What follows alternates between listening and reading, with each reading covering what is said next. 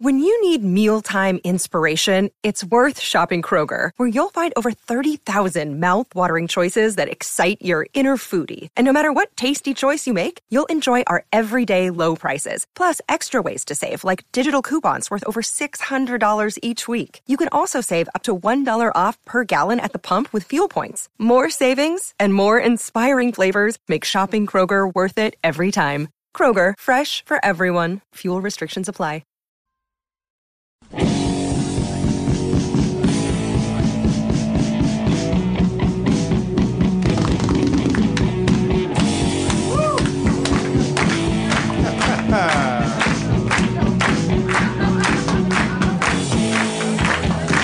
Hello, Meltdown. How is everybody doing this evening?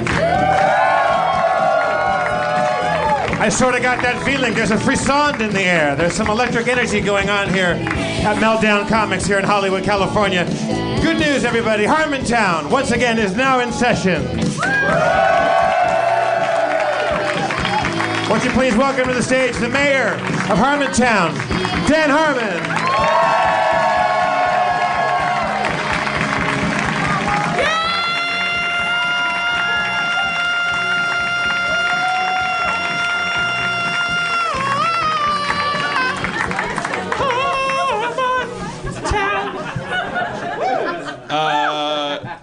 If it seems like I'm taller, they raised the stage here at Meltdown.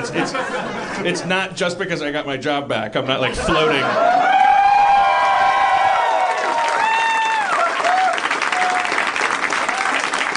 I got my job back. That sounds a lot more pathetic than the heroic triumph as Ulysses coming home and slaying the suitors. Are we allowed to talk about this week? I think so, because I mean, kind of. Look, my agents keep telling me, "Shut the fuck up." And rightfully so, because their job is to close a deal that is not yet officially closed. These things take forever. 90% of the time, probably 99% of the time, when writers are in a writer's room, their deals aren't closed yet. They're kind of in the process. Third season, my deal was so not closed, there was actually a kind of debacle, which is probably one of the 800 reasons I got fired, because I like the deal wasn't closed, and then Sony put a quote clock on my offer. That means you have to by sundown you better be in the street, or you're going to be in a box, or whatever cowboy they thought they were as a transnational conglomerate. And I went to the Roost in Las Feliz, and all the writers followed me, and I sat there and I had a drink, and I put a clock on them through my lawyers. And I think stuff like that probably is why they're like, when we do get to fire this guy, let's just fire him. He's such a dick. But now I have returned, and you know what's great? I have not changed. I have learned nothing.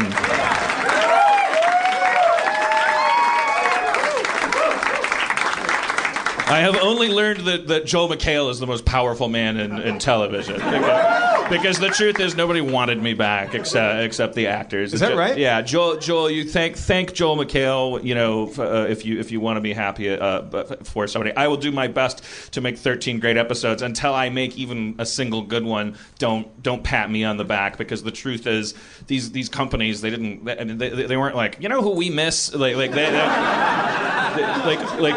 Joel, you know, sometimes this happens in TV. The actors, the actual people in the trenches, the people that create the product that you enjoy, the people who are locked in a hot box for 12 hours a day, they're the ones that still end up caring about the show enough to bother to affect a thing. And Joel, I don't know how much he's comfortable owning up to this. I don't know. So just thank him and leave it at that, I guess. I don't know. like maybe we'll have him on or something, and we can tell a story. But he's amazing. I mean, he's a great guy, a great dad. One of those dads that throws his kid up in the air and catches him, like throws his kid up. Back when his kids were small enough to be thrown, that was my first impression of him. He grabbed one of his kids and tossed him like 12 feet in the air. I'm not kidding. And then caught him, and I remember thinking, like, my dad couldn't do that, and I will not be able to do that. And it explains everything about. That's why I'm a writer and he's an actor. Is because he had a dad that must have caught him. if my dad threw me 12 feet, like there was no return. It was just like a trip, you know, like all right, well, let's. I want to bring Spencer up earlier than usual. Let's just bring him up unceremoniously.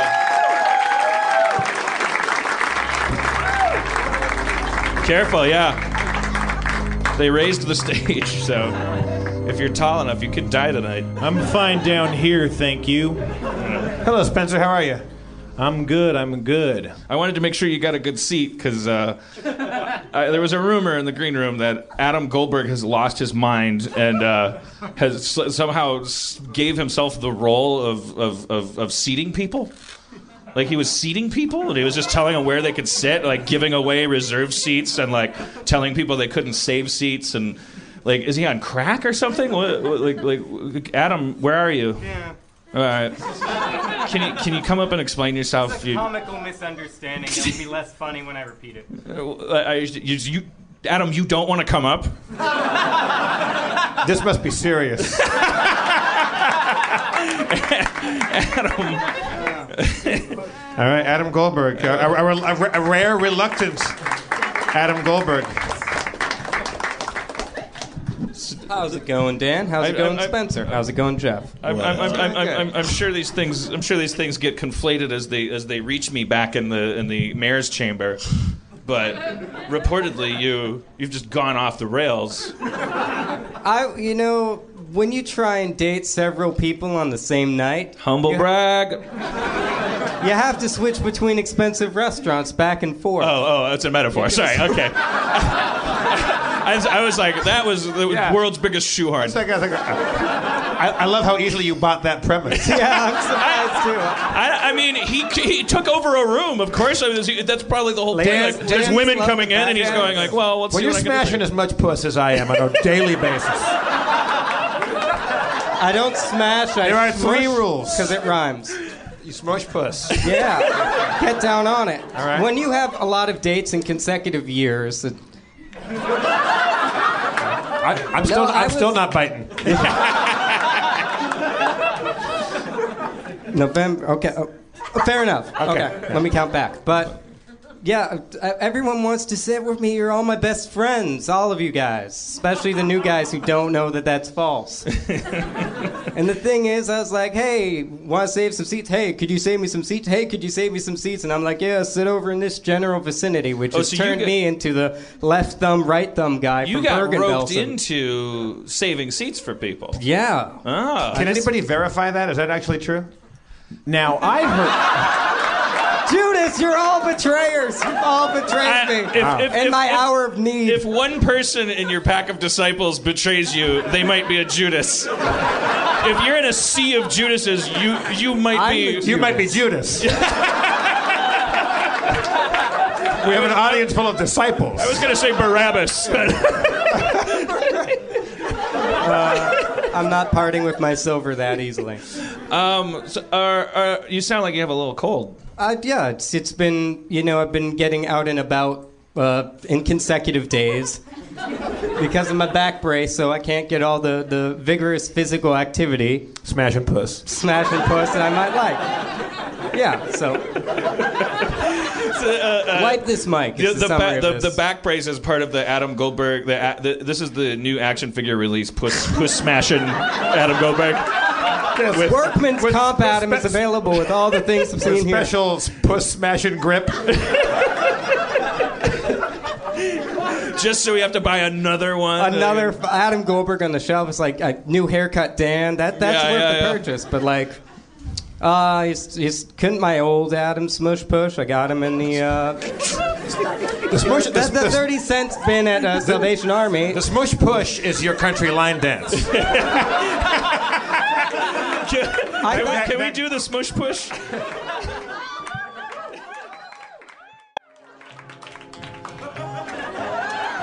I am in a back brace. That's about as much. Well, Adam Goldberg's coming. He's smashing all the puss. He's coming around the corner. And thought you'd say wuss, but his name is Adam Goldberg. I can't move that very far.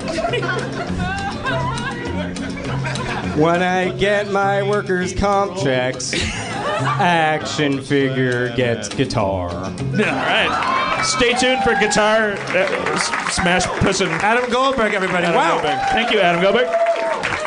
Okay. He dismissed himself. And he actually walked off the stage to applause. That's We are the Caesar Milan to the Adam Goldbergs of the world. We're rehabilitating him. See, and yet, in a world where you get fired and rehired and you don't change, you're creating change. I'm changing everybody. I don't know what I did to his back, but I changed. For those of you listening, it's how the words back brace. I don't want you to conjure too fragile or tragic an image. I mean, he's just wearing a looks like a cummerbund. We've talked about it before. It's like a big cummerbund with suspenders on it. Yeah. And. Yeah, you have to go back into the archives and listen to Adam come up and talk about his family's history of back problems, and there's little flashes of humanity in there, here and there. It's pretty charming. All right, so can we talk a little bit about this haircut? I know it's not good podcast material, but this it's nearly military. You look a little bit like Randy Quaid from The Last Detail.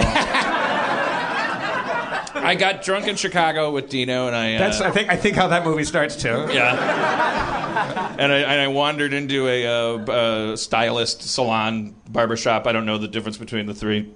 It had a pointed nose, and it laid eggs in dry land. So that's a salon. A salon, yeah. And they were bummed out. You've never seen three gay guys more sad. And gay guys have it bad. Like they live in a world of bad plight. Illinois is now recently going through their own debacle with marriage rights and things. So I learned while I was there. We've been down that road here in California. We don't even give a shit anymore. We're battle weary. But in Illinois now, the battle rages on, and they were not in the mood to cut Charles Manson's hair when he rolled in off the Chicago streets with Dino. I think they maybe were relieved when Dino walked out, like when he was like, "I'll see you later." And they thought he was my partner, and I which they should, they should assume that, and he might as well be. And we chatted about, I'm down with gay people. Did they trim your beard too? Is that you're doing? They trimmed my beard. That is laser precision, man. Yeah, really... they made me look like Bob Greenblatt. They made me. It's too trimmed. I've changed. Yeah, I've turned into Darth Vader. I am my own. Yeah, that's the tragedy. He still works there, right? Yeah, but give me a break. I mean, that place is that place changes. I worked for 3 people while I was there. I got a feeling I'm going to be working for a 4th at some point, right? Look, I don't know how they do their business. I saw the animal practice. I don't know what decisions, how they make their decisions. I saw the billboard with the doctor that had the face in his hands. What was that called? No holds barred, do no harm? What was that? It was a doctor. You saw that billboard? Someone greenlit that billboard. Someone looked at that on an easel and was like, ship it. So I see a doctor. He's got scrubs on because you wouldn't be able to tell he's a doctor. He's holding his hands up in the traditional I'm about to go into surgery doctor pose, except that they have to be mushed together so that we could put an evil face on the back of his hands, indicating like a kind of a Jekyll and Hyde thing. I'll take 4 episodes. So speaking of which, you have not watched season 4 of Community. No, I have not. Are you gonna? You have to get down and watch. Yeah, that I got to shit. get down to business and watch that. Yes. Yes, and Sony, to their credit, they expressed interest in the idea of recording me doing the commentary track, like watching.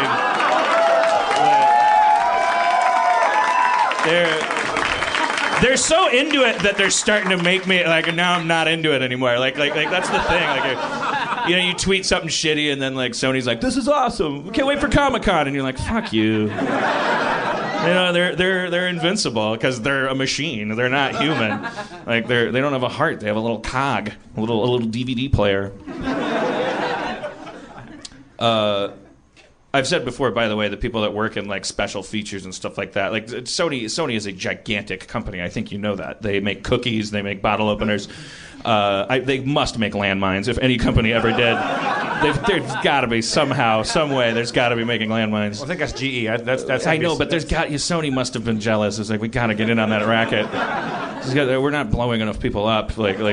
But I don't know if but so there's a lot of fantastic people there. But corporations are inhuman and therefore vile by nature. But within them there are little heroes, and some of them are the people that make the little Sony DVDs, because they love making DVDs. They love special features. They love the fans loving special features, and when the 3 seasons I was working there, I made friends with the people in the DVD department, and we had a lot of fun. It's hard for you to say nice things about those people, isn't it? that was difficult for you. Spencer, what do you think? What about you getting maybe a job back in with the works?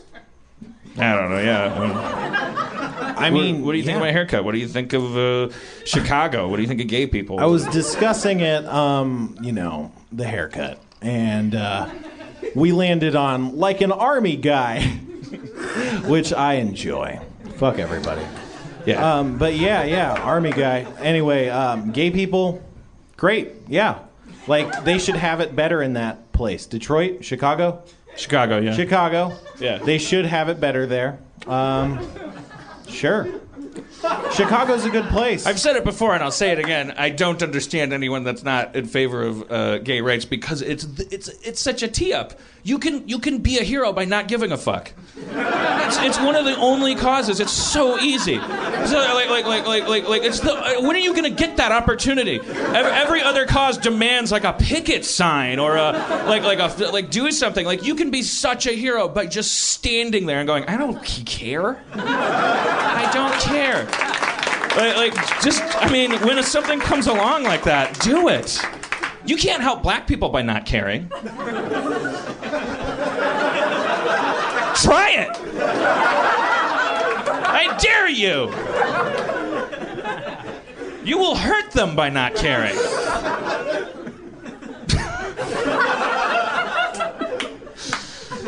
Speaking of me saying weird things and the audience reacting weirdly, we have a lost episode. Harmontown has a lost episode. Yeah. It's our first audio problems. Was it? I think the audio problem is that I kept talking about getting my job back at Community, and I wasn't supposed to yet. I'm probably not supposed to now, but we don't have to release this necessarily tomorrow. Like I said, we're in the final stages of making it official, and I don't know what compromises it. I don't know what. I'm not an agent. I don't work in that. I don't know what happens. If a corporation is going all right, should you get $55,000 in a parking space, or $56,000 and he's got to park his own car?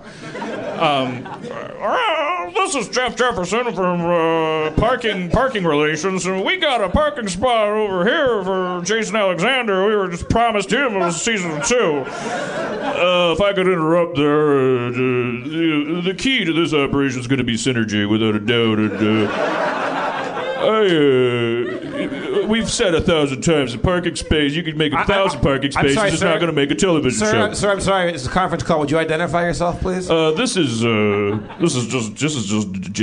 John, the janitor.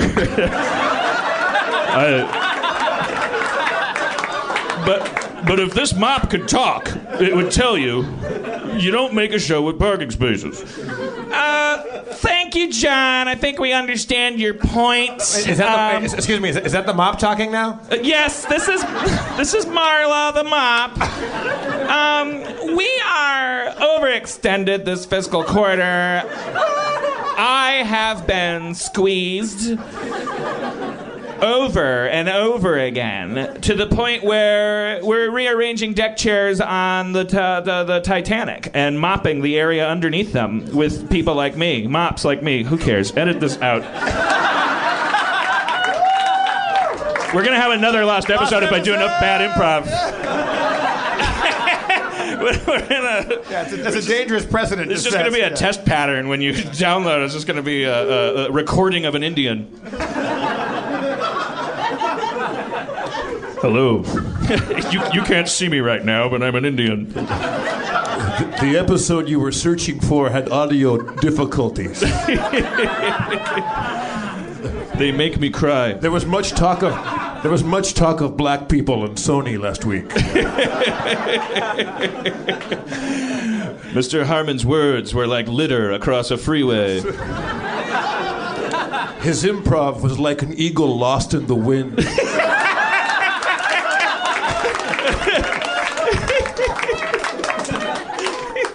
Mr. Harmon, or as we call him, Limping Beaver, trying to do make-em-ups. All right. Okay. We still have some business. This is a town meeting. By the way, thank you for showing up in so many numbers. But also, I don't know. Isn't there kind of a dark side to that too? Like, fuck you. Like I guess you just hated me because I was fired. All right. Wow. Maybe you were busy.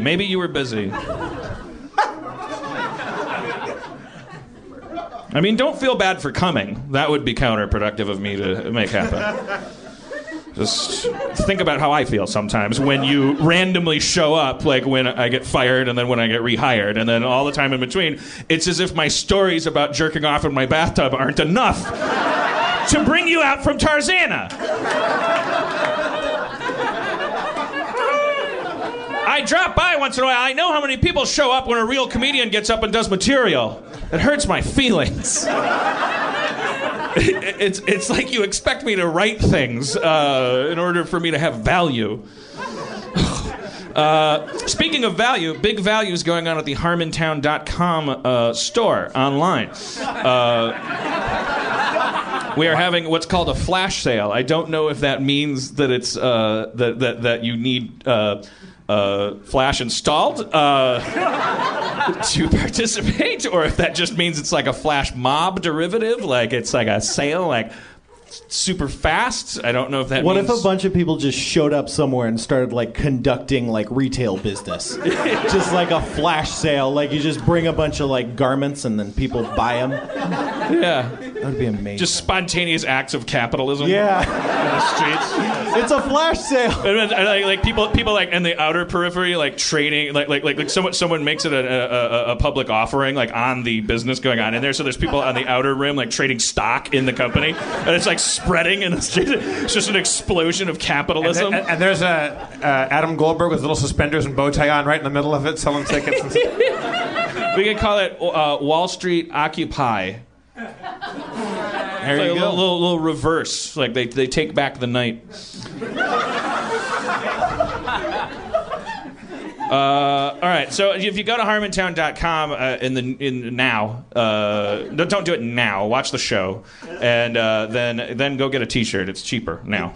do we sell them here? Do we bring merchandise here? I don't think we do, and it's because it gets complicated because the Nerd Melt Theater that lets us do our stuff here.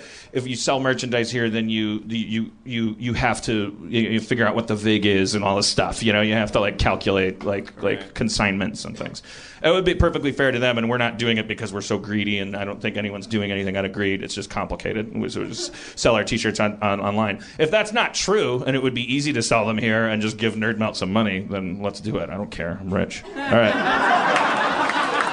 But I have a feeling we're not doing it because it's hard, and whoever had to sell them would not be getting paid. But if that's true, pay yourself. I don't care. I won't notice. I'm rich. I have people. I pay people to manage my money. Surely they're. I hope they're stealing from me. If they're not, they should be.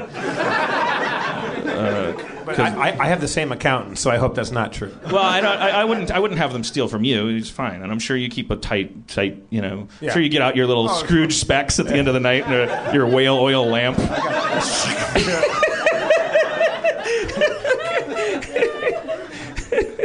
I don't know why that's so funny.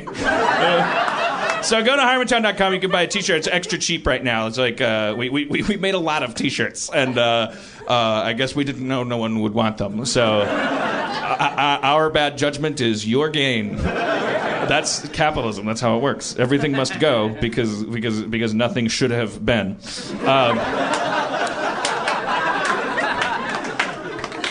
It's called supply and lack of demand, I think, is the principle there.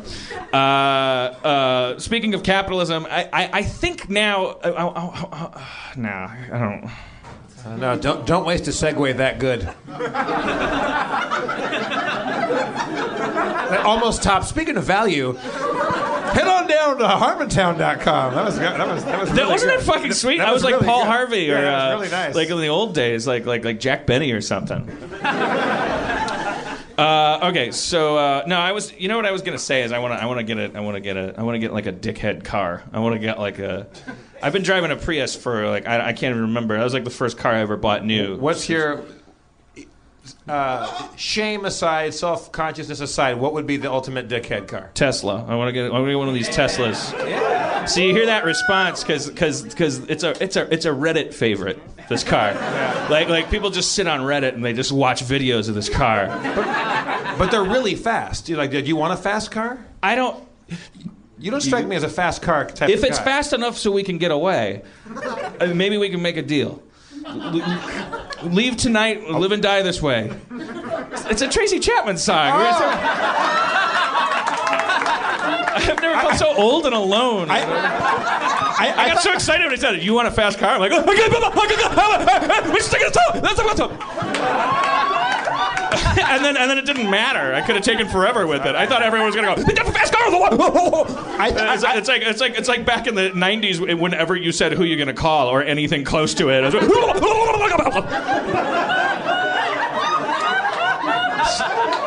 I know that song, but what it sounded like to me is a conversation you would have if somebody was like asking you if you would help them rob a bank. Well, yeah, I don't know what that song. I mean, I guess she's poor and she's talking to some guy. It's like a romance story. It's a little tragic urban, like slice of life. It's like a hard on her luck girl is taking care of her alcoholic dad, and she's singing to some guy that has a fast car. I don't know why she thinks that the speed of the car matters. I think that she seems like a smart person listening to her sing. She's very in touch with her emotions. She's no doubt cognitive, you know. So who cares how fast you leave a city? I mean, it's not like urban plight is like a tornado in a Bruckheimer movie. It's not like chasing you. There's no escape velocity. Yeah, thank you. Yeah. It's not like at the end of ID4 when the fat lady hasn't sung yet. You can't speed out of something. It's not like Return of the Jedi when you're like maneuvering the. I think it's metaphorical. Like, is it fast enough so I can get? Is it fast enough so I can forget? Yeah. So I can break free. Yeah, I know. It's like she's walking a tightrope. A lot of people listening to that song aren't as bright. They're going to be like, "Whoops, who cares how fast your car is? Just get on the bus. You got a bus ticket. I got a transfer and a duffel bag. So we could save a lot of money. Sell your fast car and get 3 bus tickets. We'll take your dog." That song, it's workshop it a little, lady. Keep brainstorming. So you want to get a Tesla? I want to get a Tesla. Okay, so those of you who don't know, it's like this crazy nerd car that's like it's purely electric, but it's a luxury sedan, and it's all the reasons you're not supposed to get a car, like all the things that aren't supposed to make you want to get a car. All the 12-year-old in you, like it has these door handles that are flush with the body, and when you reach for the door, the handle comes out. Nice. It has a screen in it so big that I don't even know what to tell you. Like you can watch like Yojimbo on it. While yeah, you're driving? you could watch like The Little Mermaid on it and see cleavage. Yeah. I don't know. I'm sorry that popped out of my head. I'm sorry. You use your own standards for defining resolution of a TV screen.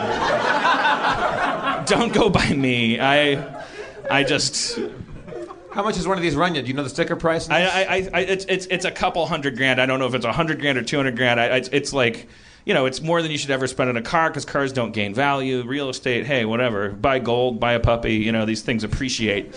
Oh, yeah. Puppies after 10 years, boy, the resale on those puppies.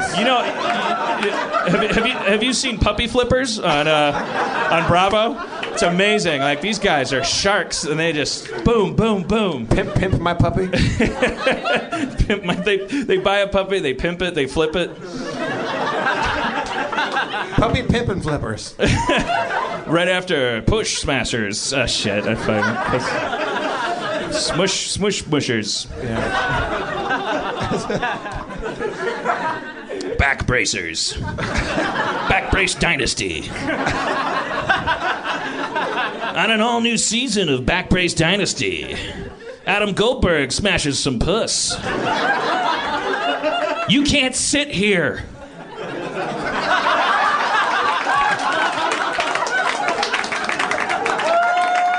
I don't care where in the bleep you think I can sit. Mother bleep, you tell her I'm gonna sit here. Monica has lost her mind on an all-new Puss Back Bracer Smasher Pussers. After that, duck people. Guys that work with ducks. Aquarium Masters. Carpet Munchers. You knew that was, you got all excited. You don't know Tracy Chapman lyrics, but I know which way the wind blows. You know where your bread's buttered. All right. Look, I walked the line with some cupcakes, and I apologize if you were at the back of the line. It's hard to be the back of the line, but that does mean that you didn't have to wait in line as long as the people in the front of the line.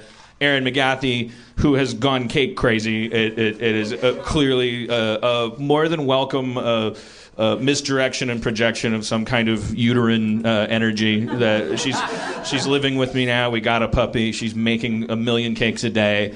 I know what this means, and I'm fine with it. But she made like 1,000 cupcakes, and we handed them out in line. And while I was out there, a gentleman named Lars said that he had brought something to share with the audience, and that it wasn't a bag of rocks. Which is a reference to our last episode, actually. Hello, Lars. Hi.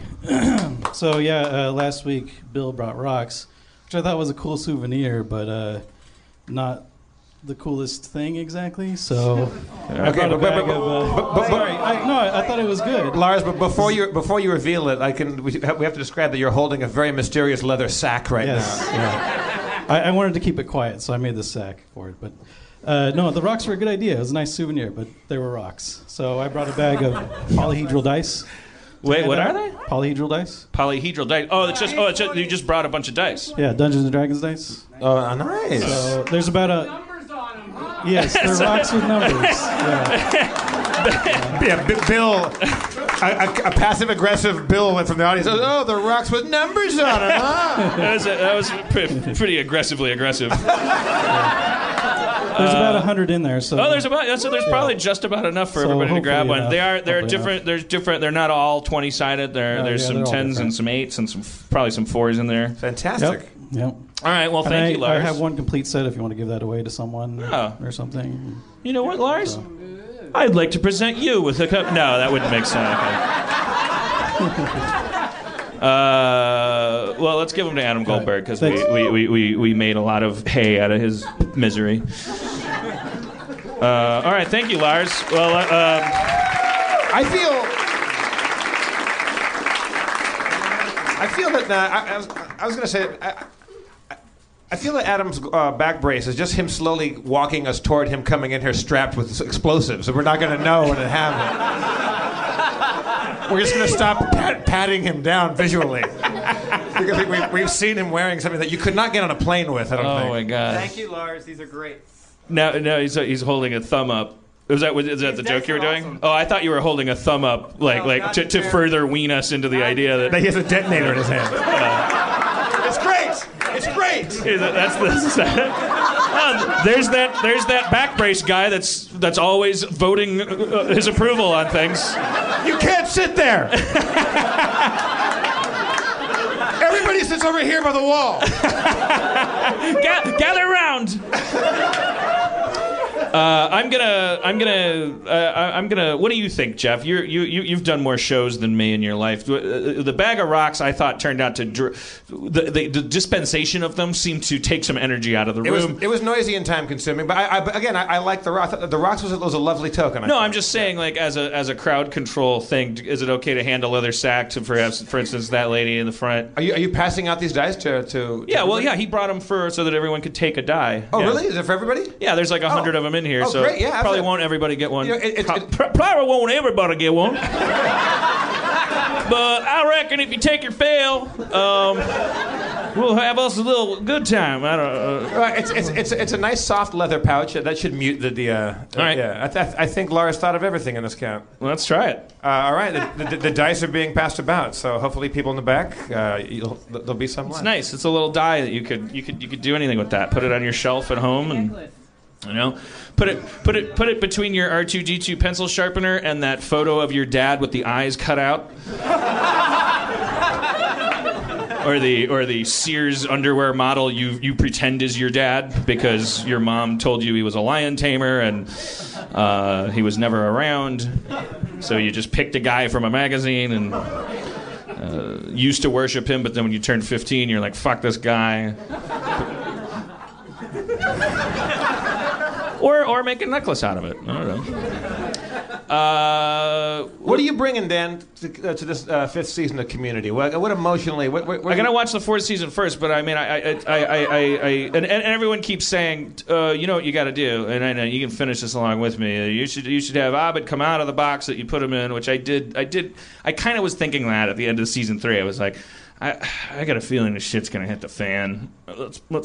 Let's put the weird guy in the box and have a bright light flash so that just in case, just in the weirdest case like scenario where if I don't come back, and then in an even weirder case, a much weirder case, I come back for a 5th season, then you could just have him come out of the box and then go lame,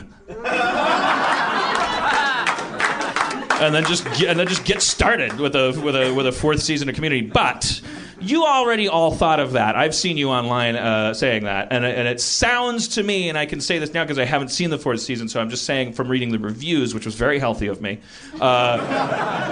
that if there was a complaint among fans, and this is kind of ironic and something to learn a lesson from, I don't know what, that there was the word fan fiction keeps coming up, like a kind of, there was what Gina Davis and The Fly would call a synthetic kind of going through the motions sort of this is what Community is, so here it is for you served up on a platter, and you know that I think that in a world where everybody says that and everybody says you should pretend 4th season was a dream, and then if I did that, then we're just continuing the cycle of abuse, aren't we?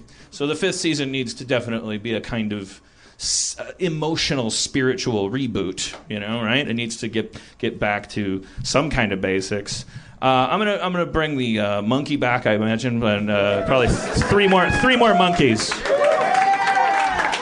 That's the short answer. Just more monkeys, as I've pointed out, and I'm gonna have a doctor with a face in his hands, the back of his hands. I want to see that talking mop come on the show. I could carve myself out a little part, couldn't I? I mean, they can't fire me for anything now, so I could just be like, well, here's Uncle Bill, like. Or could you be like that, like the Phantom of the Opera, each episode begins with me like up in an attic going, oh boy, I've been up here for a while. Old Annie's had a lot of adventures, and just like ruin it, just crash it into the ocean, just like chum the water, and or do like an Andy Rooney, like just to camera ending every time, just like you look to camera and say what you learned. Oh, I could be like Rod Serling and come out and yeah. at the beginning and end of every episode, just go like, wow, this looks like it's going to be a good one. Looks like they're doing another bottle episode. Must have broke the bank on the one before it. It all comes out in the wash here at the Harmon Zone. That was pretty badass in Twilight Zone for the creator of the show just to enter the cockpit of the plane. Smoking! Yeah. The guys are flying a plane, there's dinosaurs outside, and Rod Serling just enters through the side of the plane and goes, holy shit. not only did I just walk in through the side of a moving plane, but I wrote this. I wrote this, and I'm here to tell you, if you're not here when the commercial's over, you're gonna blow my fucking mind because there's dinosaurs outside this plane. Rod Serling was super badass, by the way. Very angry, very like outraged about the blacklisting and stuff. Like he fucking ground heavy duty Paul Bunyan sized axes. He was a creative guy that wanted the audience to be happy and knew that like McCarthyism was bullshit and that the government could suck his smoking dick. And he just came out there and just thinly veiled a million metaphors for it. Considered for your approval. This lady thinks she's awesome because she's rich, but she just got hit by a fucking car in the Twilight Zone. Pea suit. He was mad. You know he went home and gave it to his wife hard. So much harder than me. Oh yeah. If Sony says something on a conference call and I'm just like, I'm sorry, Aaron, I can't. I can't. Are you saying that when you get off a conference call that you cannot smash puss? I cannot. I could maybe move it around a little. like a croquet ball. Just knock it around the yard. I can't smash it, I can't. But Rod Serling. Rod Serling came home. Amanda Serling was a happy woman. And I'm not saying even though it was the 50s, it wasn't, or 60s or whatever the hell it was. There were dinosaurs outside the plane, so I don't know if it was. I bet she was an activated woman too. I bet she was not wearing a string of pearls in the kitchen and making him roast. I bet she designed jigsaw puzzles or wrote novels even. Wow. Yeah. You're being very generous with made-up Amanda Serling. It was the 50s, so you have to adjust for cultural inflation and say that would be pretty. You see Mad Men, you know how weird it is when a woman does something. The way it was back then. It's not my fault, but Rod Serling probably didn't put up with it. He probably came home and she was probably wrenching on the car, and he was like, "I wish that car was my dick." And then she was like, "Maybe it is." And he's like, "You're right, anything's possible." Fucking Rod Serling. That's probably where he got half his ideas, those weird sexual games that they would play. She'd tie him to the bed and go what if I had a pig face when you woke up? And he'd be like, "Fucking A, I'd come like a bucket." I gotta write this down. You know what, Amanda? Write it down for me. I'll put my name on it because, of course, we can't allow you to work in the industry. But your words will reach America. Tonight, Rod, when you come home, I want you to imagine that my pussy is dinosaur land and that your dick is a lost 747. Yes. Yes. Careening headlong into the past. Yeah. Submitted for your approval every night. Yes. Submit it to me. I think I figured I'm gonna. You know what? I'm gonna put Sony out of my mind. I'm gonna go home tonight and I'm gonna get dressed up like Rod Serling and I'm gonna give it to Erin harder than she's ever gotten it. I'm gonna take up smoking again and get upset about fear of communism.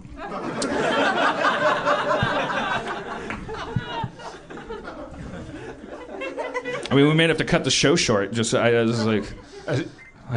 got a little diamond down here. Just thinking about it. Really?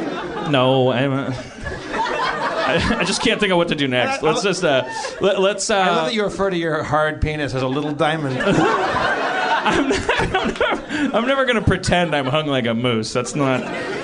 You can tell from my work that I'm dealing with something. You're hung like a window at Tiffany's. It's sparkly. I make up for the lack of size with the clarity. The clarity. And you could use my dick to break into a house in a 70s heist movie. So we get you so turned on, we just hold you up to a window and then just turn me in a circle. Then James Caan just reaches through and opens the door. Thank you, Dan. You're welcome, James Caan. Sorry, I couldn't do it. I know your dick's too big, Mr. Khan. You don't have a little diamond. Heroes come in all sizes, Dan. Thank you, Mr. Khan. But then he gets mad that you used his name in the robbery, then he has to kill you. Yeah, stop breaking the fourth wall, Harmon. Sorry, Mr. Khan. Your character's name is Scorpius in this 70s heist movie. Wouldn't you be worried, though, that in the third act, he finally realizes that instead of breaking in and stealing things, he should just be smuggling your dick? He should heist your diamond dick. And then you wake up and there's just a little note where your dick used to be. And it says, I got your dick, and it's just a picture of him on a speedboat. Wait, did he leave the picture of him on a speedboat? Yeah. So no, it's a picture, it's a Polaroid of him, and he's got like a big, giant briefcase full of money, and the world's longest tripod. Is that like what? Well, so he had someone he could afford with the money from the dick. By the time you read this, I will have hired Julio to stand on the shore of Cabo San Lucas with a Polaroid camera, with instructions to mail this to you and place it on where your dick used to be. And then kill himself because no loose ends. No loose ends. That's the name of the movie. It's just the poster's just a picture of a diamond and like a high heel shoe. And like no, it should be a guy with a magnifying glass up to his dick, like an inspector using a. Maybe call the movie Spoilers. I don't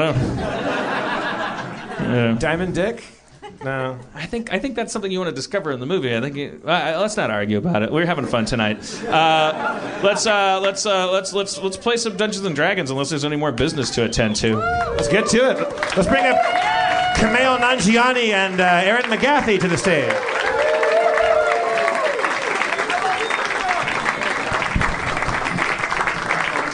Hello.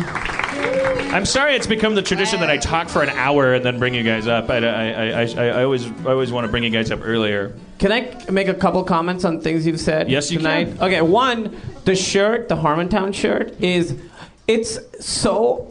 For some reason, the way it feels on me, it feels like it's amazing. It feels like I'm in the womb. It is really soft. It's so soft. I looked up the label, and I ordered just regular plain T-shirts from Amazon of that type. I don't know why that's funny already.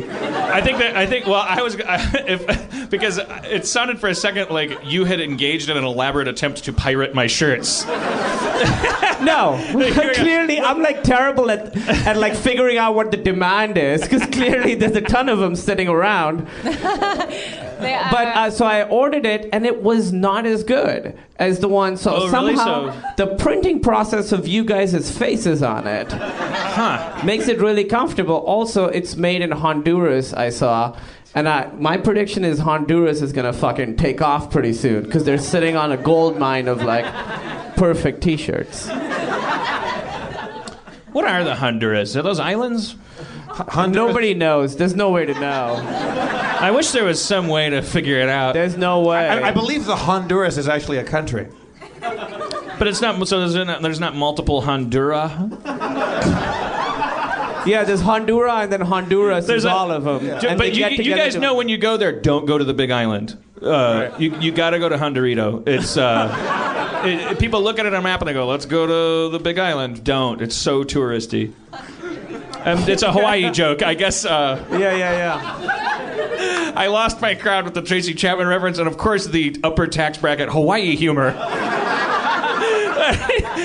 The joke when you're going on vacation in Hawaii. What's wrong with the Big Island? I just ate peanut butter on ramen tonight. Yeah. You have to be like a showrunner of a season 5 show to get the joke he just made. Yeah, it's yeah. You gotta. I hope if you have to hit 88 miles per hour in a Tesla.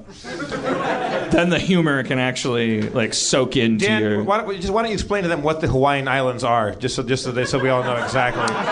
Well, there's a big one you're not supposed to go to. That's the big conversation. People go, "You're going to Hawaii? Which island are you going to?" And then they go, "Don't go to the big one." I think the big one's actually called Hawaii, right? How many islands are there on the chain? Well, isn't there like a bazillion? But there's like 3 main ones. There's Kauai and Maui. Why are you doing this? What was your? I just like you have this smug look in your face, like you were either going to reveal that I don't know a lot about Hawaii or how much I do. I thought you were just going to make up false Hawaii facts.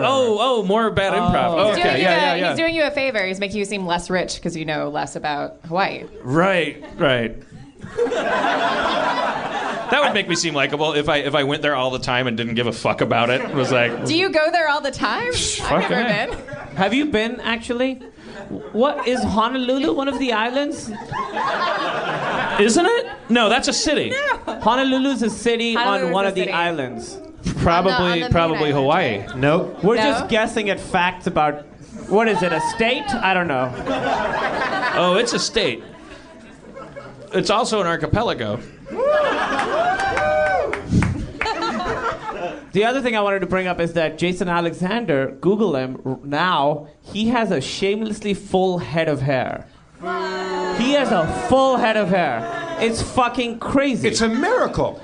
Yeah, he just drank a lot of coffee one night. He was really bald for a long time. Yeah. Wow. May I address something? Yes. You referred to your erect penis as little dino. Diamonds. Oh, diamonds. Oh, God damn it! Please, everyone, go back in time and don't correct her. I want to know what the rest of her thought was going to be. Yes, sweetie. We did a 10-minute sketch about diamonds as dicks. Sweetie, what? Yes. I was kind of in and out. I can connect the dots. Dinosaurs died, became fossilized, cold, became diamonds. Go ahead. But what were you going to say? I misheard. I could have already said dino. I heard Please well, the pretend reason why is because of our dog. I have our dog on the mind, and his toy is his little dino. Yeah. And so I'm so sorry. Weird. Well, not if that guy was just the first to think of my dick in the dog's mouth. Certainly he is not the first person to think that. I was kind of like, it's kind of when you're sitting in the bed. Dustin's got the good seat back there. When you're further back, it's harder to hear. To respect me. Once I'm out of a certain radius, and I'm like, whoa, why did I feel that way? And then I come a little bit closer, and I'm like, I think some of your hair just got transferred to Jason Alexander. Yeah. He's stealing it. I kept on half listening for you to say, like, which is so funny because my dog's toy. I've become the most boring person in the world. Like, I'm just thinking about the dog's toys. And guys, we got a dog. Have you ever pet a dog before? We took it to its first class at puppy kindergarten today. We took it to puppy kindergarten today. That was a mix of ahs and What's on the curriculum at puppy kindergarten? Today? It's all people talking about Hawaii. Today we literally... It's the exact same demographic. Which island? Not the big one. Like, that's where the poor people go. They see it's a big island, and they go, ooh, let's go to the big island. Go to the littlest one. It's made of cocaine. The first class was Wait, there are different classes? Yeah. There are 8. And look, by the way, they're at an animal hospital, and they're really affordable. The Karma Dog Care. Yeah, and I'm sure the money goes to do what we didn't do, which is rescue dogs, right? Like I'm just saying, like it's not like it's like out of that. Or it's run by James Caan. Anyways, we did have to hold hands and make a decision at the outset of all of this that we were going to be one of those couples. So we're fine with it. So you can sit there and judge us in silence. We have a dog. We are a dog couple. We're fucking putting the pedal to the metal. We went to puppy kindergarten today. Did you say? Oh, no, sorry. He said puddle. I thought we are putting our dick in a dog's mouth. What did you think I said? I thought instead of pedal you were gonna say poodle, and then you just did the average of both. Oh no. The poodle to the metal? Pedal to the metal. At one point, the woman who was running the class thought that Dan said that his name was Jan. I mean, I'm at puppy kindergarten. My name's probably not, Tony. What? I tried to think of the most manly name I could. Raise dogs on their own. I just tried to think of a super manly name and then realized that why puppy kindergarten? Is that just because we don't know what we're doing and we're scared that we're going to do it wrong and we're reading every book it's like and we're watching a socialization class. I mean, no matter what we say, it's going to sound really silly, but it's at an animal hospital. It's our dog interacting with other dogs and people telling us how cute our dog is. And I like that you were making fun of animal practice practice earlier. Meanwhile, that's kind of your life right now. Yeah, but I wouldn't expect more than 100, 150 people to be interested in it. For free. Plus, I read his doctor is not an actual monkey, which I think was the premise of that show. Right? Was the doctor a monkey? I don't know. I saw in the poster. It looks like the monkey is the star of the show. He's got a little stethoscope. Yeah. At the beginning of the show, a doctor gets cursed by an angry patient, and he turns into a monkey. Is that a Sony show too? The Animal Practice, was that? I believe it is. Yeah. I like to think like that. Jason Alexander directed a bunch of them. That's where he got most of the initial foundation of his hair. Yeah. I just like to think that they were like when they were like greenlighting that show that they were like fucking Harmon, you have a monkey on your show. Fucking use it right. Is it the same monkey or a different monkey? Oh, it's Crystal, the Hangover monkey.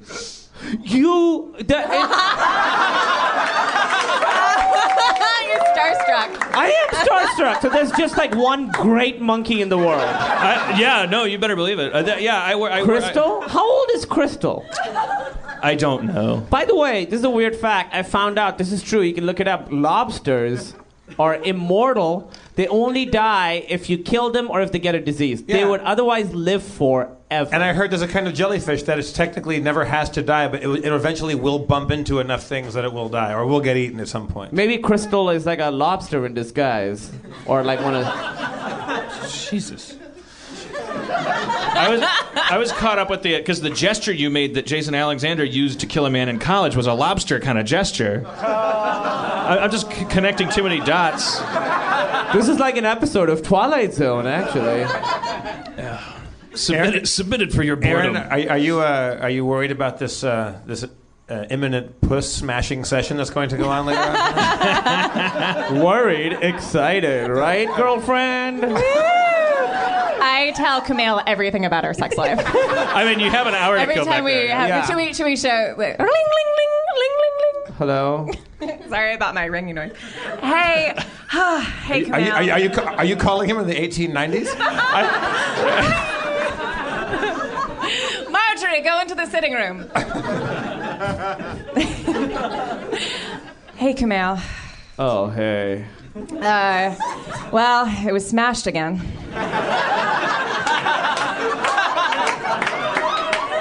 I don't know why me.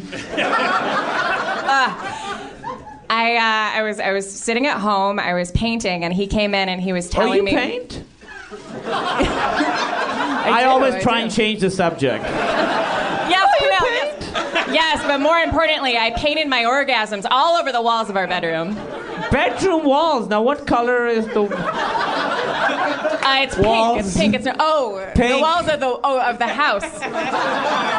So you bought a house. How are the mortgage, right? What a market. I'm just gonna reenact the end of it. Hey, did you? That's when we found out my girlfriend doesn't know what an orgasm sounds like. That's actually the most embarrassing thing that happened tonight. And never shall. And never shall. Yeah, I mean... Zoobity doop bop! Yeah!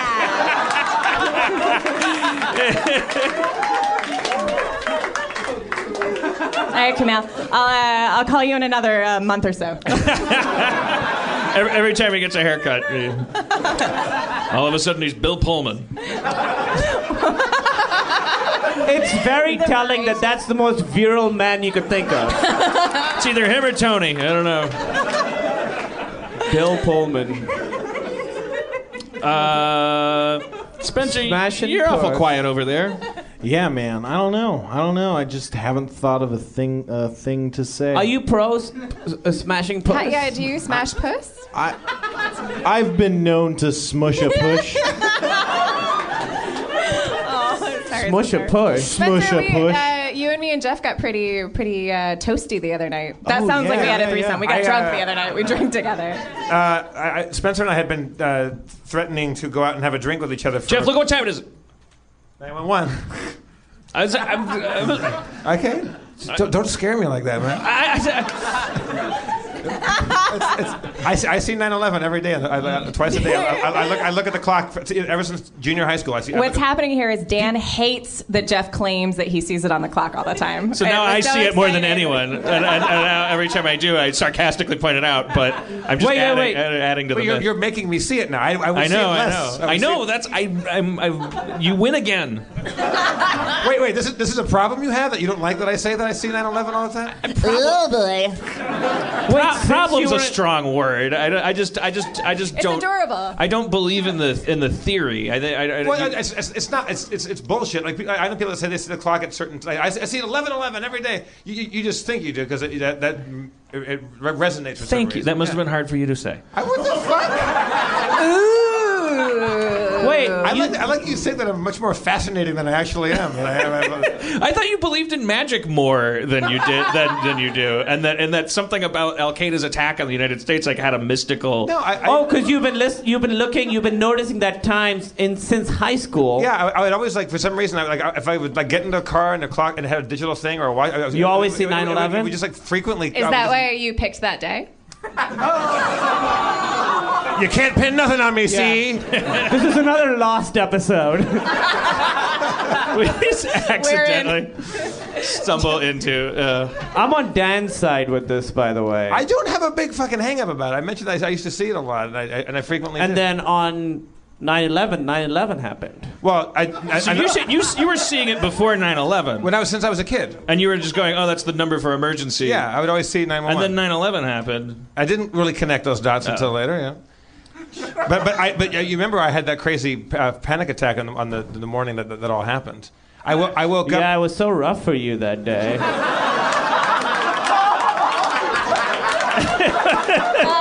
I'm sorry. 9/11 really was your 9/11. I will treat your ass like a pussy and smash the hell out of it. That's romantic, right? Like, Yeah, I'll orgasm all over these walls. What color are your walls? Well, they will be pink. I woke up at 6 a.m., which is around 9 a.m. when the shit hit the planes hit the buildings. I woke up screaming and freaking out in my bed in L.A. and I've never had a panic attack in my life, but I woke up at just after 6 a.m. In my little apartment I used to live in then, and I just started screaming at the top of my lungs and bawling, crying. And I didn't know why. I was wide awake, but I felt like the walls were going to fall in on me. And I kept looking at the walls like I was afraid that the walls in my place were going to fall in and crush me. And then I realized that it wasn't me that was in danger. It was a lot of people on the other side of the world that were really, really in danger. And I was screaming for a half hour. Wait, you had a psychic vision? I'm not trying to be fun. You had a psychic vision of 9/11. I've had them all my life. I dream about... I'm not... Why is this not every episode? Thank you, Kumail. You guys are talking Do you believe in magic? I mean, why? Well, you guys are talking about canine kindergarten. Meanwhile, ask yourself this question: Why was he so put off by my insinuation that he believed in magic? This is the power you have. Because it's revealed that you have a little bone to pick. You know what I really like? Does anyone wish they would fight less? You know what I like? I like the idea of a psychic who just doesn't have the confidence because his friends always making fun of him. To prevent horrible disasters. If I lived in a little more supportive environment, then maybe a lot of lives would be saved. There would not have been any 9/11. You would have been like Mark Wahlberg. The problem is the times I have dreams, vivid dreams about things that happened within hours. There's no time to save. I wake up and go. I dreamt about the big. When was it? The San Francisco earthquake. I had a giant dream that I was walking around San Francisco, and the little, the houses that go up the thing, the little full house houses that go up the street, and I was walking down the street with Whoopi Goldberg. Naturally. And I'm walking down the road with Whoopi Goldberg. All of a sudden, the ground starts shaking up, and all the houses fall into giant cracks in the ground, and big fires go on. And the next morning, San Francisco earthquake. And I also... I like that you've just been sitting on these. You're now you're a bad guy. You could have prevented nothing. But I wake up in the morning, I turn the TV on, and so Rob Schraub called me after I'd finally come out of my freak out on 9/11. And he's like, "Hey, Jeff, turn on your TV. The White House got blown up, and he got it all wrong."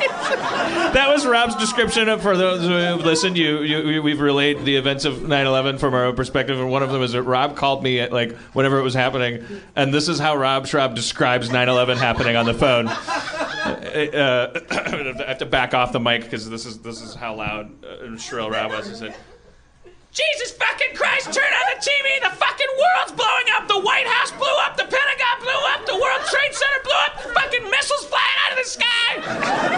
And then Jeff is like, "I knew it." Yeah, Jeff's like, that explains that explains why I didn't have another dream about San Francisco.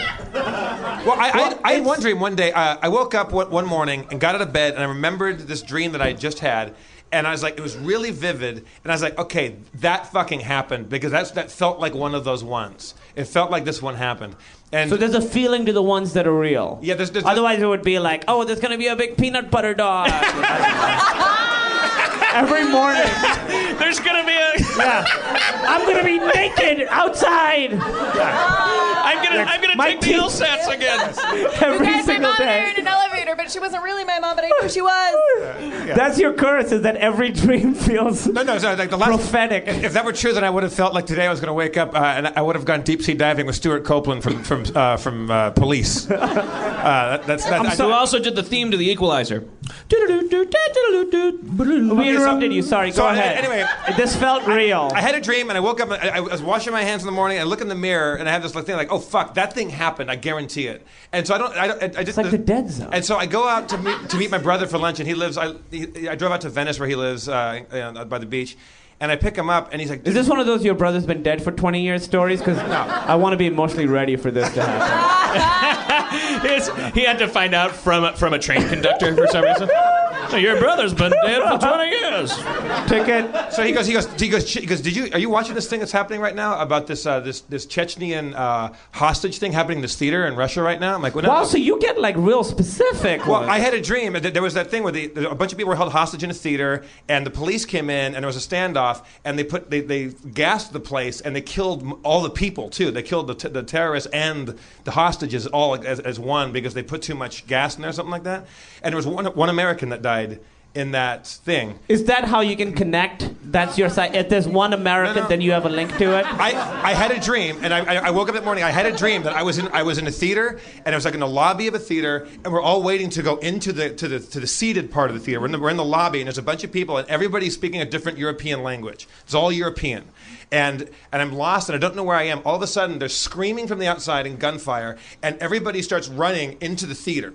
Like into the seated part and hiding, and I duck under a table. And why is this not every episode? I duck under a table and hold onto a guy's leg, and he looks like in my like the image of this guy in my dream. He looked like a big Cossack, like with the big flowing pants and the big curvy sword and the big. He looked like a scimitar. A scimitar. Go okay, ahead. Yeah, and but he also had an AK-47, like a Russian. Assault hedge rifle. your bets. And but he. You don't know what the vibe of the diversify. But you don't know what the vibe of the fight's going to be. He looked like a Cossack, basically, and on the outside. You don't want to bring a scimitar to an AK-47 fight. Exactly. That's not the Chicago way. No.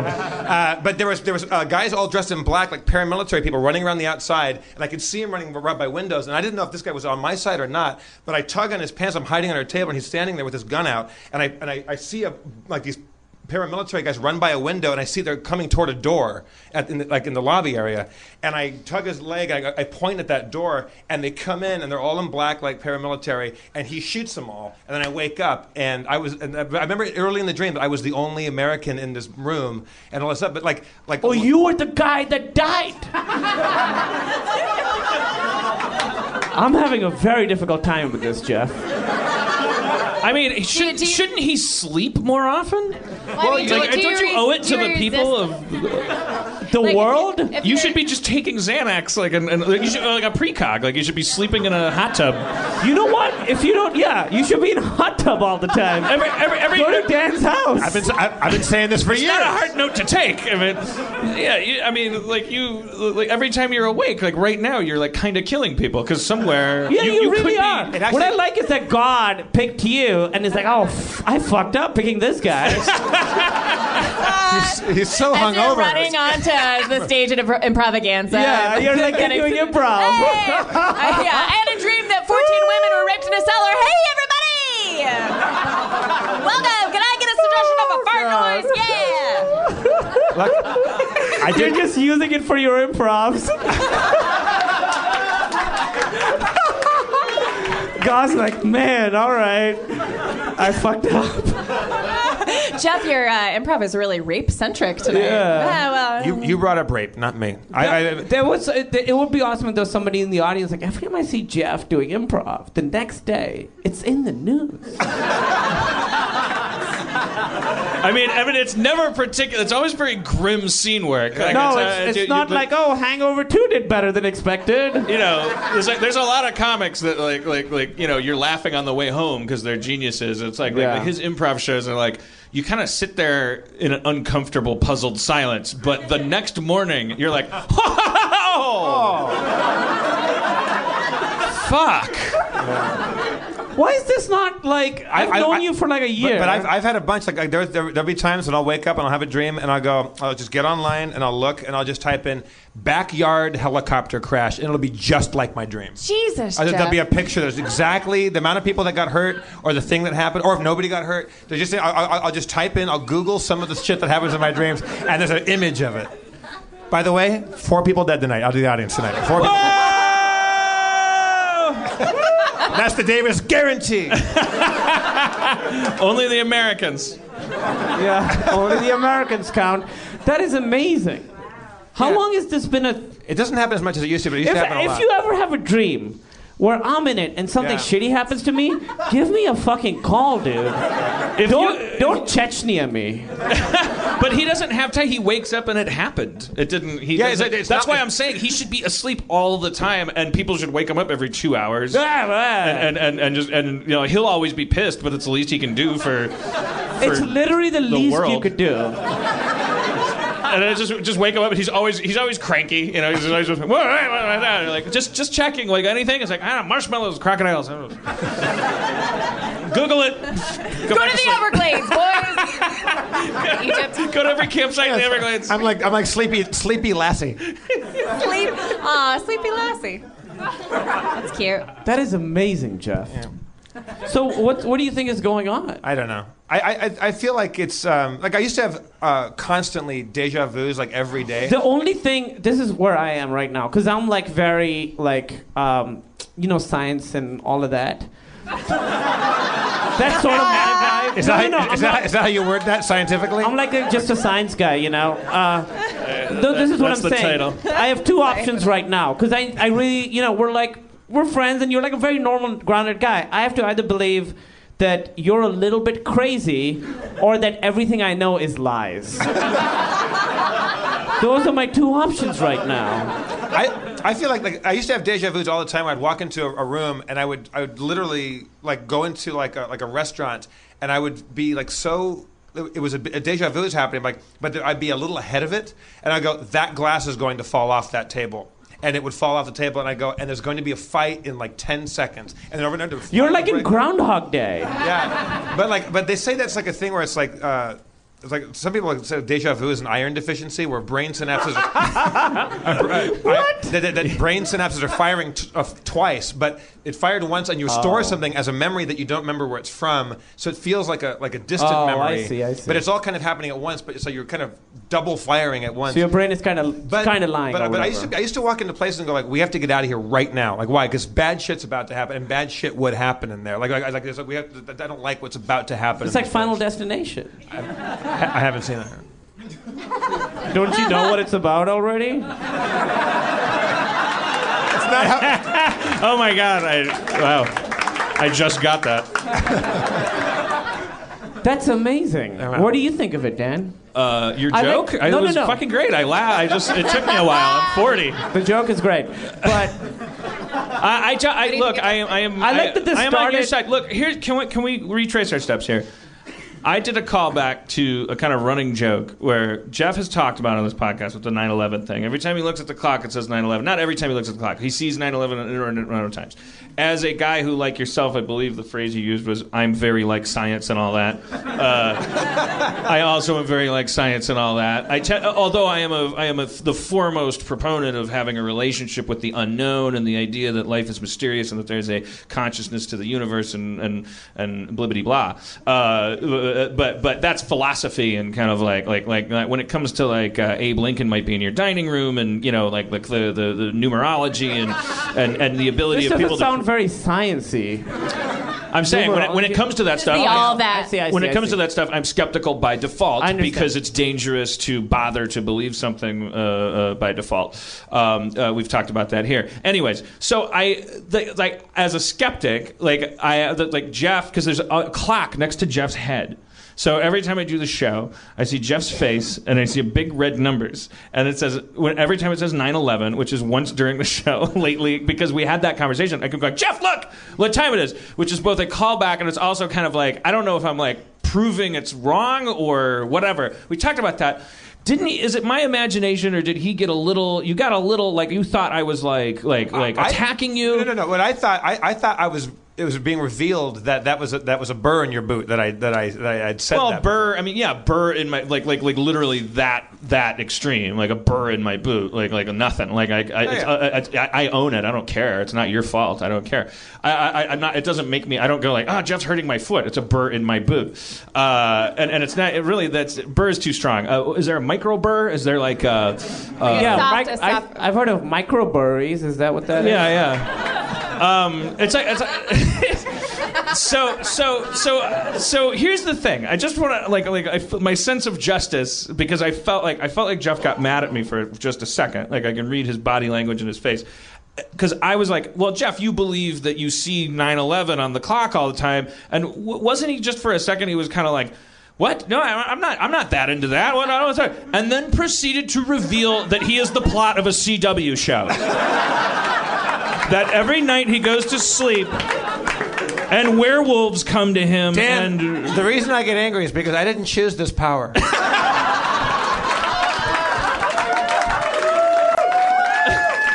Let's play D&D, shall we? Spencer, if you would. Last time on Harmontown D. ND. Our heroes were in the midst of a decisive duel with deadly doppelgangers, except not real doppelgangers. They were the gang's own shadows. There's a difference. After 30 solid episodes, 30? About that long, of combat, the gang had been pushed to the brink of destruction. Wounded and bleeding, Christaberg was dying.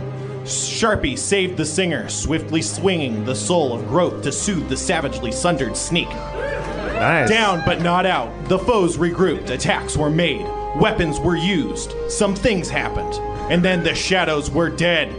As they stood above the broken corpse of their slain shadows, the dark sun pulsed, and they were back in their home in the Canny Forest. The end. That's the last episode. We just finished the fight with the shadow people. Yeah, and now we're back on the regular. Now we're back in our own. Yeah, not much happened. Not back in our own world. That's the thing. Like I can't remember before we got sucked to the shadow plane. Where were we before we went to the shadow plane? We were in a fish. Let's take a trip. We were shall we were in a fish, but the fish blew up. Yeah, right. And we crashed. Starting plane, the material plane. Nice. That's the home world. Eaten by the Infinifish, who took you through time and space, and you killed him while you were in the plane of Twilight. Doesn't everything kind of take you through time and space, though? In a way, existing would take you through time. The Earth takes us through space. Yeah. Fair play. I mean, not really the time to nitpick. I'm sorry. Guy's here to give us clarity. No, I know. We're all on the same page. Yeah. No, I want. We're just one page. You two are of us. fighting. We're just all defining reality. All right. So in the fish, you're just saying he took us through the plane of Twilight. Yeah, the plane of Twyla, which was sometimes Twilight, but not always. Okay. That was the foresty place. You met Christaberg there. He took you to the Soul of Growth. God, we've been through Which so we much. haven't used that yet. Well, no, I used it like crazy in the last episode. I'm not kidding. Really? Beef Fungus Bill came up and played for you, and there was a. I'm saying thanks to him. Oh yeah. Oh, Thanks, I thought you were saying thanks to me for letting him play you. No. Like, Thanks, Beef. Go ahead. He reminded me, like, do you have the Soul of Gruff? It pretty much kept us at death's door. Like, right. when I use it, it's kind of like a heal all. Like it gives us all a little glass of lemonade. Great. Anyway, Plane of Twyla took you to the Plane of Shadow. Now you're back to the plane of material plane. Oh, we're just back to where my dad Back where lives. we were. In the burned ruins of the Connie Forest. Weren't we going somewhere? We were trying to. Yeah, what are we doing? There's a good chance what we were doing was asking what we were doing, because we've done that a lot too.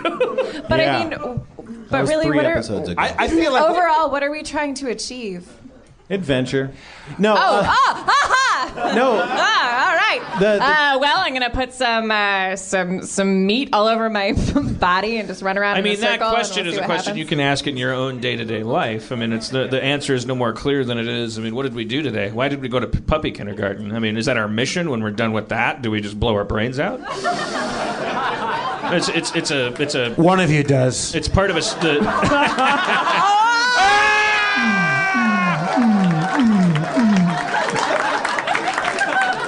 I don't think it would be me. My nose starts bleeding like fire starter. It is taking so much effort on my part to not just talk to Jeff about it. Well, we could I do wonder between the two Tell of me us, if about one it. of us was to commit suicide, who would it be? I mean, that's a very dark topic, but Definitely me. What are you talking about? cool. I know it's not me. Yeah, I mean, I hope that answer gives you the happiness you need to carry on. No, but give it to him.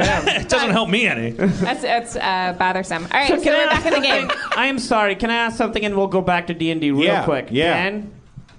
So you guys, you knew about this. Well, I'm always so drunk when I'm with him that the line between my friend being crazy and my friend being psychic is like pointless. Like it's all like jukeboxes are become important. You know, like I start crying about my dad because I hear a country western song. These are things that when you wake up in the morning, you're like, "What was that?" Okay, reality's a little fluid. Did Jeff say he was psychic last night? Yeah, but I don't believe in psychic. I don't think psychic is the thing. What? What is it? Is it the P word to you? You guys don't want me to call that? I prefer to call myself temporally advanced. I don't believe in ghosts necessarily either. I think there's something to people having certain encounters and stuff like that. I don't think there's spooky ghosts running around. Stan Lee here. Please Sure, see but that's podcast episode 38 where Jeff talks about ghosts for you had a ghost. You have a ghost story. I have a couple of doozies of ghost that stories. apartment was haunted. Rob Schraub's current apartment is or was haunted when I lived there. I believe in psychic ability. I think that we don't know what we're capable of, and I believe you. I feel like I'm not saying I don't believe you. I just want to know more. I feel like there were a lot of people. I've talked to other people that on 9/11 that morning. Because I mean, honestly, like was there a meeting of the temporarily advanced? Yes, exactly. Yes. Like, oh, we fucked up again. It's just everyone stands up and deals with their guilt of like, yeah, I shouldn't have slept in. Yeah, jeez. I was eating toast. I was doing an improv show in Montreal. And I just, so They're all hungover. improv comedians.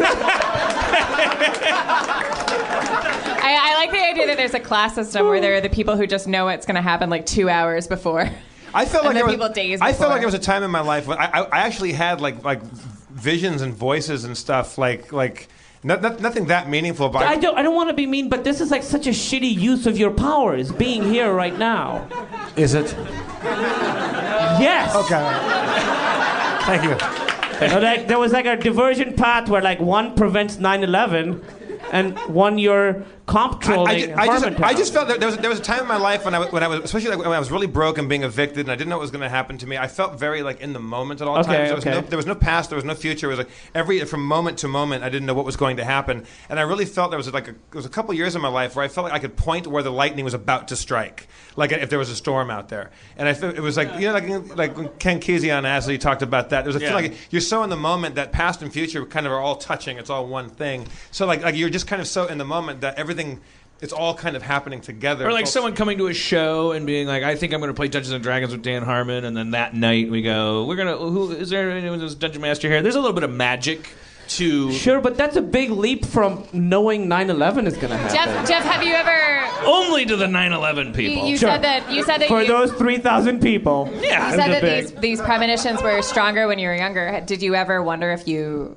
cause them? Or did you ever get nervous about that? My mom, who passed away when I was 13, she had a recording. She went to a psychic when she was pregnant with my brother, and she wasn't like into mysticism and stuff. But she went to had a psychic reading that was recorded, and everything that she said about my brother pretty accurate.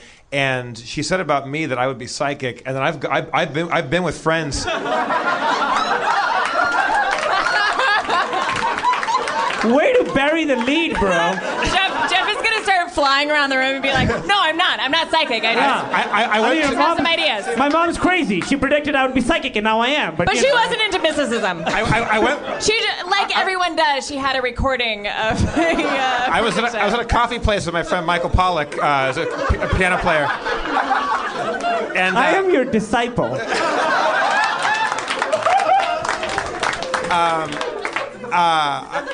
We're getting coffee, and he was going through a bad like business thing with like some stuff, and he's totally skeptical, like absolutely a cynic on all kinds of things, I guess. And there was a woman doing tarot readings. He's like, I'm gonna go get a tarot reading over there. So we sat down, and he didn't act like come on, show me what's up.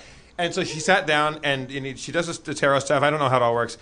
And she said, it seems like you might. Well, so we're sitting there, and the first two things she says, she goes, "This is about business. There's a woman that you work with. It's a guy that you work with that's fucking you out of something right now. That's why you sat down right now." He's like, "That's exactly why I sat down. So okay, now I'm on board." And she got another thing right out before he even said anything. She said two things about it that were right on it. And the third thing she says was, as I was sitting next to him, she goes, "I'm sorry, can your friend leave? He's freaking me out right now." I'm like, "What?" And she goes, "You're really psychic, and it's fucking throwing me off."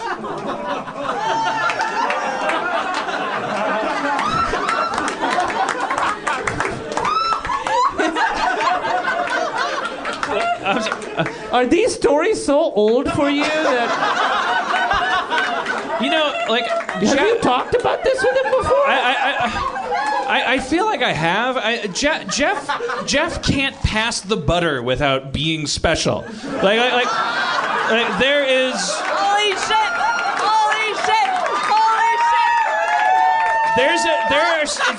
His stories are like he. It's so funny you literally go, "There's Jeff again."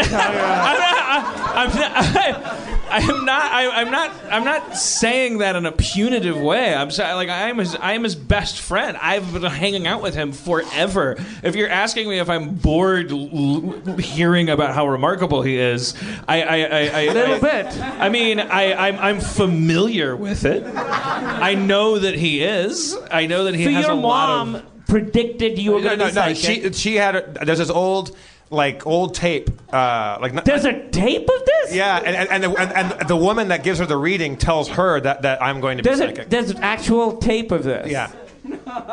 What? Well, I mean, we have a podcast, so I guess we should... I wish there was some way we could share it. Jeff, if my sister would have it, if anybody has it, I'll try to find it. Your sister that disappeared in Roswell? By the way, Jeff's 80. All right. All right. Yeah, so we're on the material. No, I mean, you've heard of it. Look, you've been around here long enough to hear that he can't go out for drinks without meeting Vince fucking Neil. It's everywhere he goes. He goes to Las Vegas, and Neil Diamond goes like, "Hey, wait, sorry, I gotta stop singing. Who's in the audience? Hey, you get over here." And he just goes and hangs out with Neil Diamond. It's not lies. He's not lying. No, he's like it's a just real like life... after a while, it's like ay ay ay. Yeah. He's like a real life Forrest Gump. I'm not. There should be footage of him like. I don't want it to stop. But I'm not like, what the fuck? What? Yeah. I bet 6 years ago there was one point where he was like, it's all about community, and then he walked away. Well, he did. I mean, he is like when I first moved to LA. The reason Jeff and I are such good friends is because we were both fucking broke ass vagabonds, and all we would do is go out for drinks and tell each other how talented we were. I'd be like, you're such a good actor, and be like, I know you're such a good writer, and we were like. And Jeff was like, I see good things for you. We believed it enough. I look back on how bad a writer I was when Jeff was telling me I was a good writer, and I realized that I owe my entire life to being convinced by him. It's kind of, I don't know if there's something sad about it, isn't it? That was an amazing time. It's either Dumbo's feather or it's like Dan used to pay my bills, and then when he had money, then he was broke, and I paid his bills for a while, and we kind of went back and forth, and we really were keeping each other alive. There we go, like, dude, I don't know how to say this because I'm proud. Can I borrow $2,000? I'm going to get evicted. Yeah, no, here you go. I'm so sorry. And then like, both, back and forth. And every time, what one person would say to the other is, look, it's not that big a favor. Like, I have money right now, you don't, but I know you're going to because I know that you're a special, wonderful person. I mean, that's beautiful, but now are you bummed out because you know that he knew he could have planned? Oh my God, I just got that. He was cheating. Yeah. I was an actual good person. Yeah. And he just knew? Dan, I had to wait until you were ready to learn that, to find that out for yourself. I fire 5 arrows!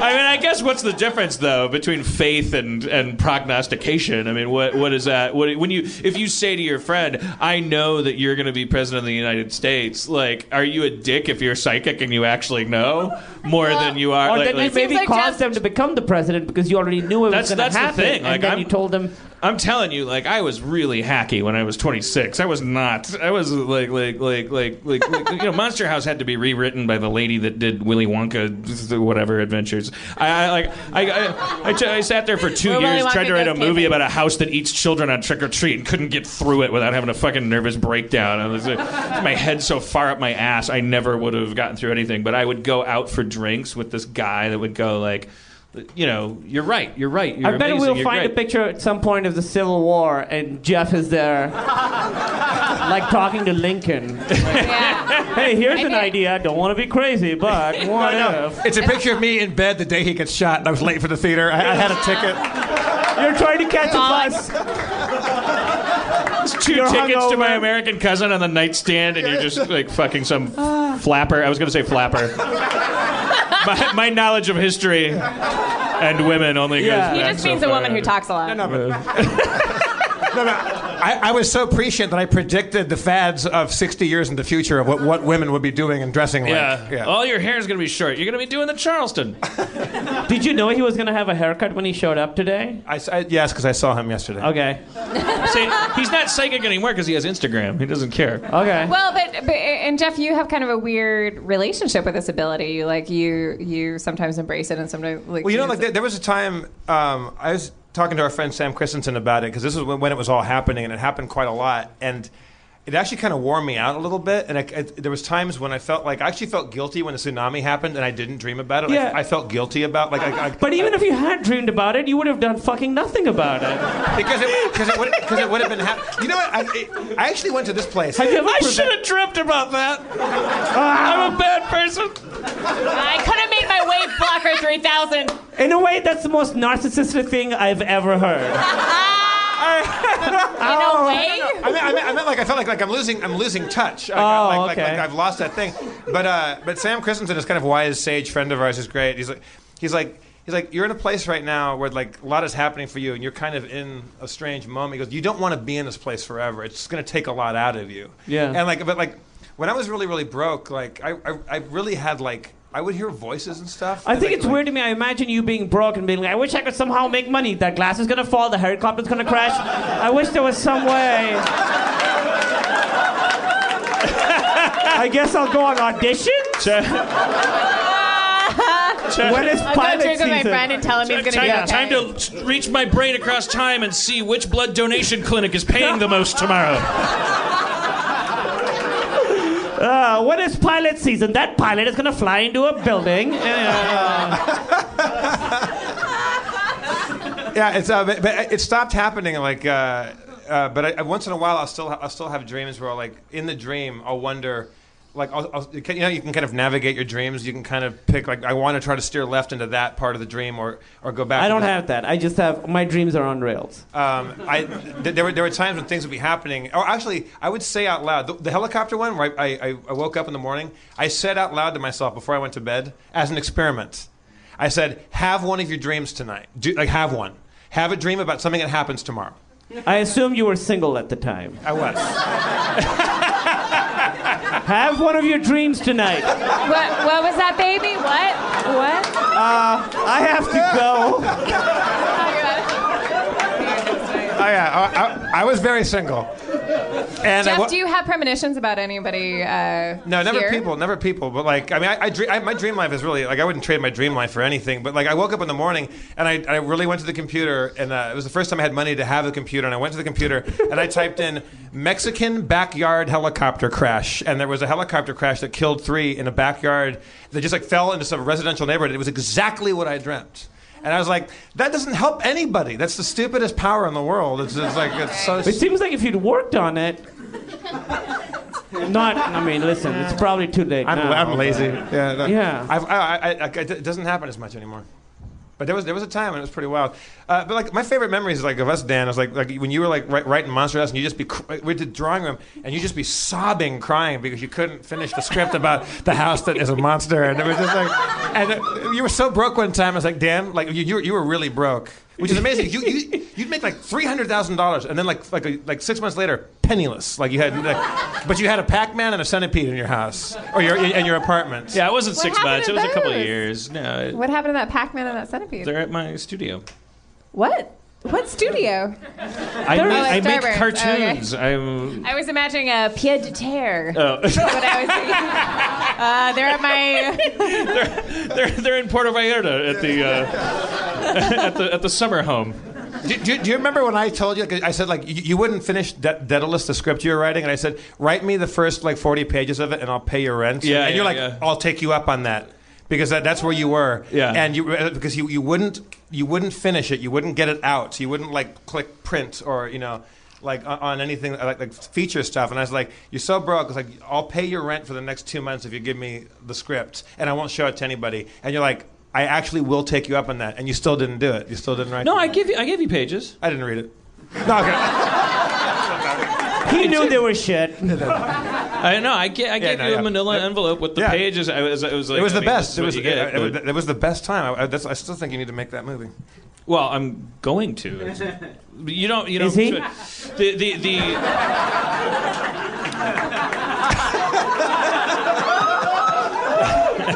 By the way, the movie that you're thinking of writing, that you've been thinking of writing since you were 25, put it off till you're 40. You will get so much more work done. Like, don't try. Like the thing that you were thinking of when you were 15, and you're listening to the Pink Floyd or whatever the modern equivalent is, and they're like, oh, I can see the whole thing. I'm going to move out to L.A. and I'm going to be a screenwriter because I got this idea.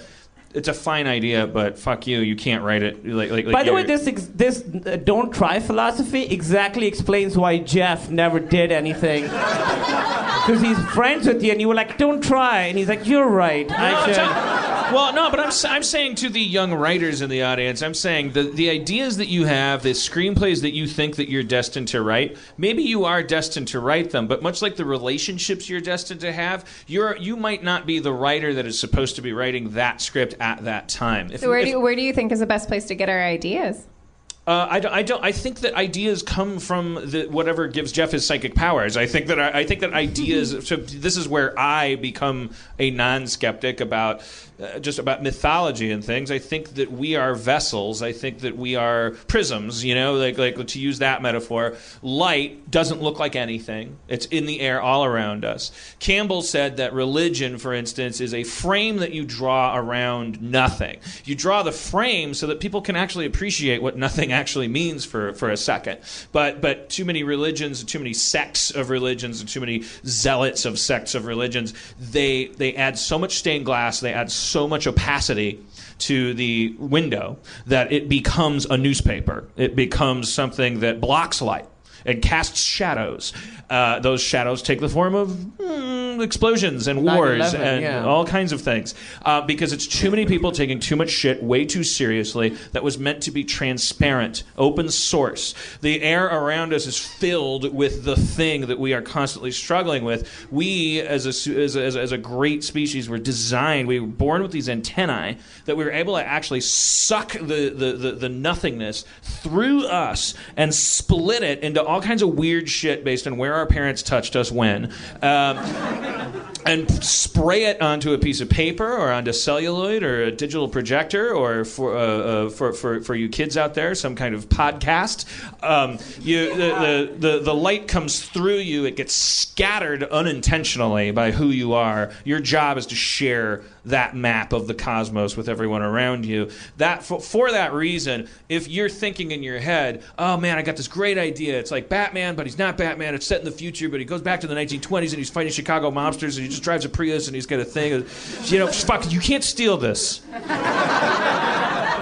that idea you had, that you were working on prom night, that you used as the reason why you weren't going. You will write it one day, or pieces of it will slowly get chunked into everything that you write. But the important thing to realize is that you don't create ideas. There is something else out there that creates ideas. Your job is to suck them in and shit them out. Like you're supposed to kind of be a dick about it, like kind of like be lazy and like follow your bliss and go. Is someone giving me the light? Oh, the door's open. Okay, I was like, holy shit! Get the light at Harmontown. No. That's when okay, now I'm embarrassed. I'm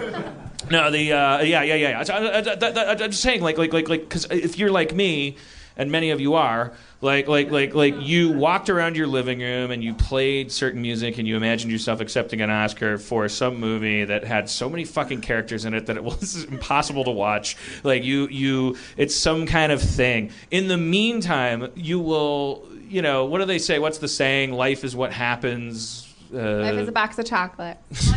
While you're waiting. Life is happening. While you're making other plans. Life is the thing that interrupts you while you're making other plans. What is it? Life is what happens while you're making other plans. Yes. Go ahead, chart your course by that star, but accept the fact that that's not what you're going to be famous for. It's not what you don't control it. We can't all be Jeff Davis. We can't just go to bed and dream of Chechnya. By the way, that's the name of your one-man show. Dreams of Chechnya. Well, like for instance, we planned. We brought Spencer out here early for some reason, and we're not going to. We're not using him at all. We're not going to play D&D tonight. But yet we kind of fell down our own little dungeon about. I feel like we didn't really need to go to a magical place because we already were. Yeah. We've already. I mean, what could be more awesome and weirder? And I mean that in a great way than listening to you having dreams about shit that hasn't happened yet. That doesn't happen to anybody else? No one else has had that before? That happens to my mom. You right there? What's your name? Aaron. Aaron, you've had that happen to you before? Yeah. You want to come up? Briefly, what was it?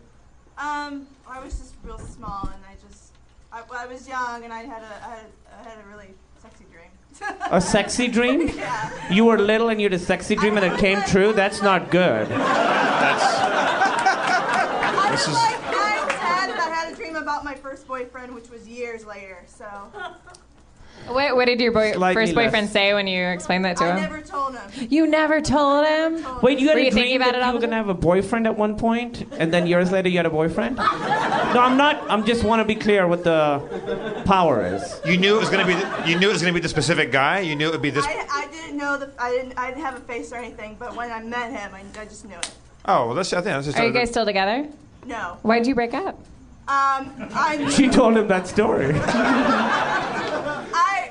I used to live in Illinois, and then I moved to Ohio. So instead of having a long-distance relationship, we just decided to break it. All right, so kind of different.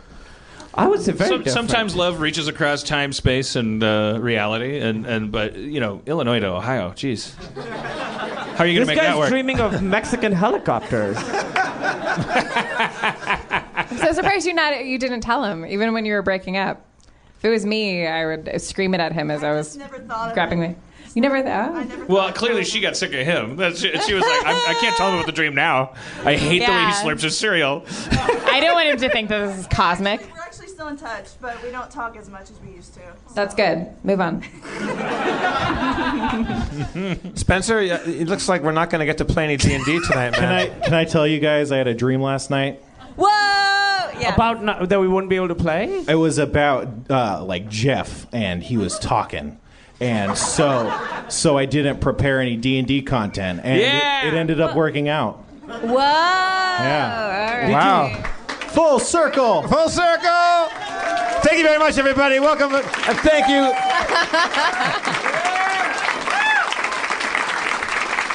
Kumail Nanjiani, everybody. Thank you. Aaron McGathy.